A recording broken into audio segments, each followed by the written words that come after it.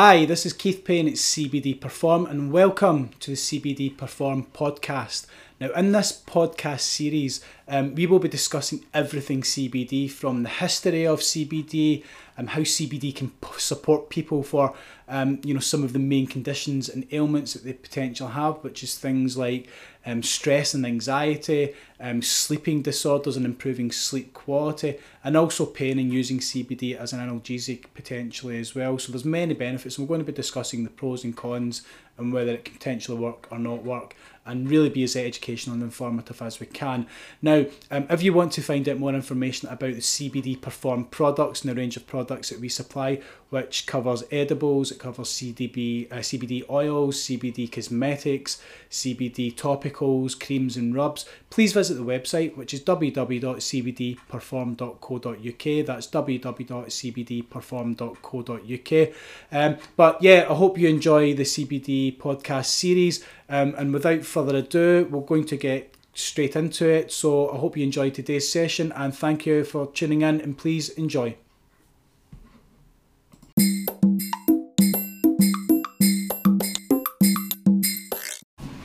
Hi, this is Keith Payne at the CBD Perform vlog, and today we're on a really interesting area. We're going to be looking at cannabis and cannabinoid research.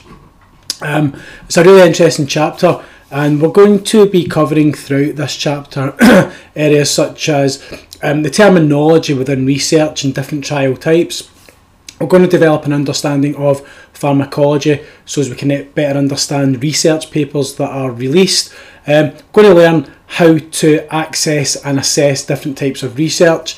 We're going to understand the difficulties surrounding the study of cannabis, and we're going to look at really just have a think about the future of cannabis research. And this is with all, it's all with a view to, if you are a potential CBD Perform customer and you're thinking about, using CBD and cannabinoids, for whatever the reason may be, we want you to actively make an informed decision, which is why we've produced this vlog series.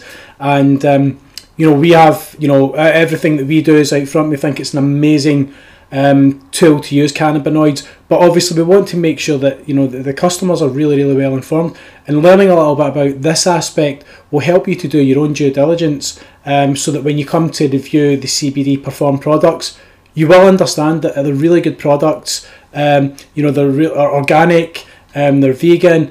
All the testing that we do is to UK standards. There's really nothing to hide, and whenever you purchase one of our products, you get exactly what it says on the label in terms of the CBD content, in terms of the testing that the products go through as well. So we want you to know how to be able to research that under yourself. Absolutely nothing to hide, and for me this is a really interesting part of the vlog series, which will help you to develop the ability to be able to do that. In later vlog series we'll show you how to be able to assess what's actually on the labels and things like that as well, but just as a starting off point, this will be a sort of top level down view on cannabis and cannabinoid research, and it'll give you a really good grounding in that aspect as well. So without further ado, throughout the vlog so far, we've discussed the fact that there are numerous conditions where individuals are a little more likely to seek a complementary or alternative health management route, and often because orthodox medicine hasn't really found a definitive cure for whatever the issue is that the patient's facing, or because the current medications for symptom management aren't meeting the individual's needs. So in these type of scenarios, the first thing most people do is ask Google. So when you search online for more information about a condition and alternative treatment, you're presented with a huge amount of quantity of information. I mean, it can be mind-numbing sort of trying to sift through it all, and from many different sources. So the key to successful research is working out which sources of information are useful and which are not. So especially when it comes to cannabis, cannabinoids and CBD oil, much of what you read online is anecdotal evidence and information provided by CBD oil merchants. There's nothing wrong with anecdotal evidence per se, as long as you remember that what we've discussed in previous vlogs, individual case studies don't provide us with definitive proof of any one outcome of using cannabinoids or CBD oil, but when we assess large numbers of similar case studies, we can start to at least form a hypothesis as to what effects may be going on, and start to get to a point where we're making more of an informed discussion.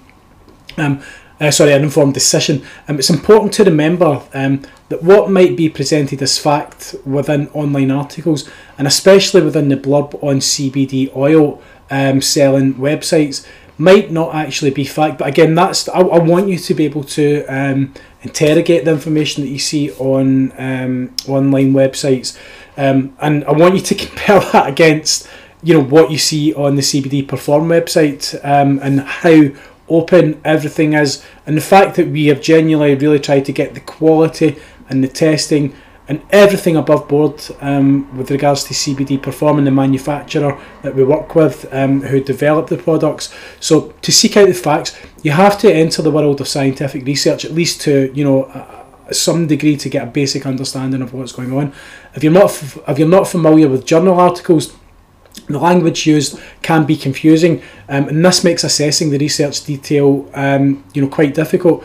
So in this sort of section of the vlog, we're going to be covering some terminology that will help us navigate these type of articles that you can find online much more easily, and allow us to understand what has and hasn't been determined as a result of the study.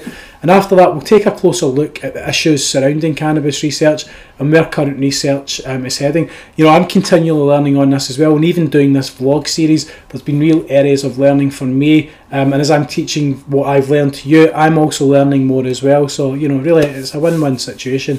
Now, if we just look at the sort of like a guide to terminology, the fantastic thing about scientific research study or clinical trial is the meticulous methodology involved in structuring the work that's carried out. That ensures that meaningful results can be extracted from the data scientists create. So by taking a look at some of the terms and phrases you might encounter whilst reading through the research, you'll be best able to interpret the methodology and the results of the trial itself. So to begin with, we're going to look at terms which refer to the method of data collection or type of trial.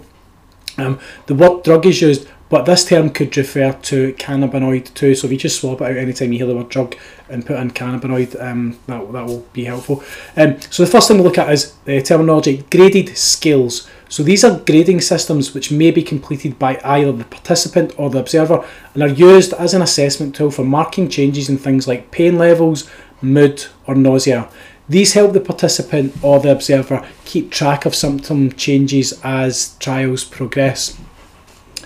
The next one is simple comparative open trial. This means it compares drugs in groups of participants by controlling or equalising all variables except the drug itself. The next terminology is simple single blind comparative trial. Whilst the observer knows which drug the participant is being given, the participant does not, hence the use of the word single blind. The observer should be independent, as in not involved in the drug in any way, to reduce bias in terms of observing those receiving the treatment. The next part of terminology is double blind trial. Neither the participant nor the observer knows which drug the participant is being given. The next term we'll look at is single case studies. And they are just that, one case study. And whilst these are interesting and a source of empirical knowledge, it clearly lacks the scale of other trials. So there'll be a lack of statistical data, and conclusions could not be drawn based upon one person's results. The next term we're going to talk about is observational study. So that is when participants are observed within groups relating to their health issues but aren't given any one particular drug. The next piece of terminology is crossover trial. This is a trial where one group of participants is given the trial drug treatment whilst another group is given a dummy drug. Once results have been observed in the former group, their drug is swapped to the dummy and the latter group starts on the drug. Both are observed for changes, including the initial group, to see, for example, how long the effects of the drug last. The next piece of terminology is non-crossover trial. So, as we've already discussed, except there is no swapping round of the drugs, the medicated group stay on the drugs throughout the trial, and the dummy group will never receive anything other than the dummy. The next piece of terminology we'll discuss is factorial trial. So this involves a number of groups, each receiving a different combination of drugs, used when more than one drug is being looked at for use in combination. So if 2 drugs were being trialled, one group would take drug A plus a placebo, group 2 would take drug B plus a placebo, group 3 would take drug A and drug B, and group 4 would take just placebos. We will then we're now going to discuss randomised controlled trial terminology.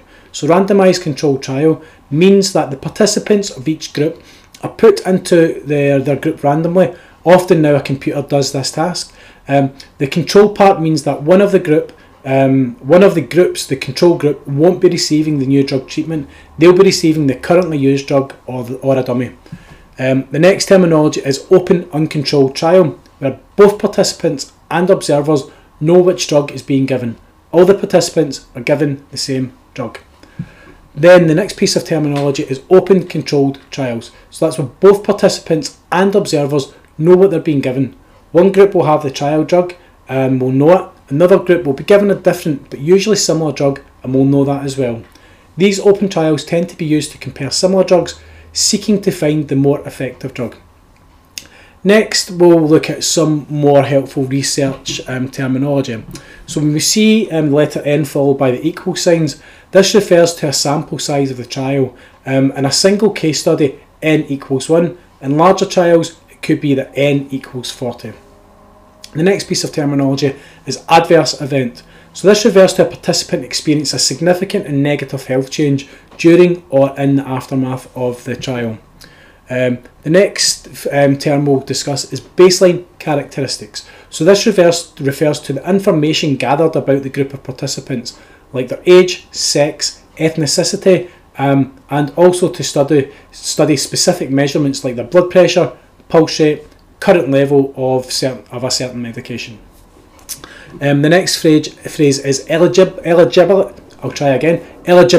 criteria.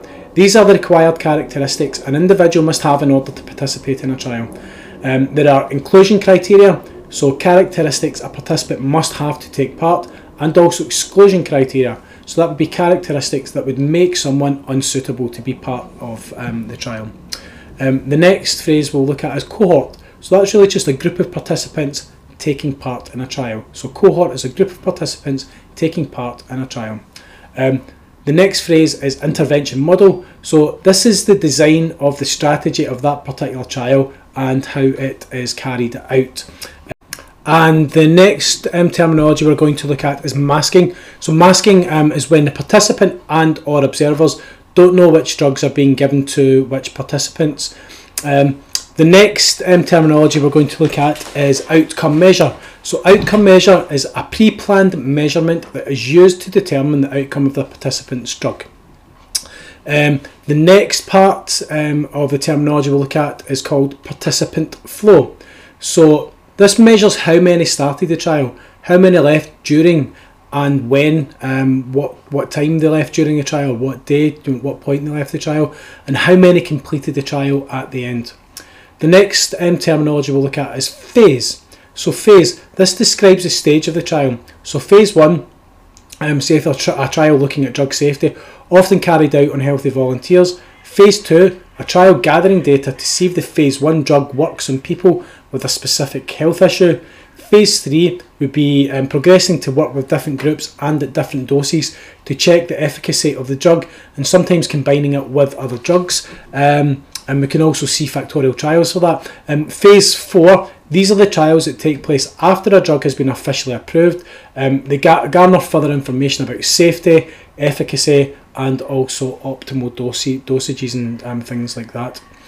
The next phraseology we'll look at is primary purpose. The main reason for the trial, for example, is to assess whether a CBD product reduces mucus production in the common cold. So it's looking at the main reason for the trial, which is the primary purpose. The next piece of phraseology we'll look at is protocol. So protocol, that means usually found at the start of a research paper. It describes the clinical trial. It includes the objectives, design, and also methodology. The next piece of phraseology we'll look at is reporting group. So this is a group of participants within the study whose data is used to summarise the trial at any given point. One final term that we'll see during the studies of research papers is placebo, and it's obviously quite a well-known word as well. So the phrase placebo effect was first used in a double-blind clinical trials where the drug that was being trialled was compared to a dummy pill, so that's one with no therapeutic actions at all, and with neither participant nor researchers being aware which was which during the actual trial. During such trials, it was often observed that those participants taking the dummy pill were still reporting improvement, so it was about a third of the participants taking the non-therapeutic pill. In more recent times, research has shown that the number of people who respond to a placebo can be much higher than the third of the group that was noted in early trials. Research also shows that the therapeutic benefits of the placebo effect can be long-lasting, even curative. So it gives you a lot of food for thought about how the power of the mind can play, in health and well-being. Listen, that's the end of the first part of this, where we're looking at sort of sifting through the research and the different phrases and terminology in there. So we're going to move on to the next part of this vlog. In the next module, we're going to look at understanding pharmacology itself. Again, another really interesting area which will be really informative as well. Now, just touching back on, if you do want any information about CBD Perform products, please visit the CBD website, which is www.cbdperform.co.uk. That's www.cbdperform.co.uk. Again, thank you so much for listening to this vlog episode. I hope you found it useful and informative, and we'll look forward to seeing you in the next vlog session. Thanks so much. Take care. Bye.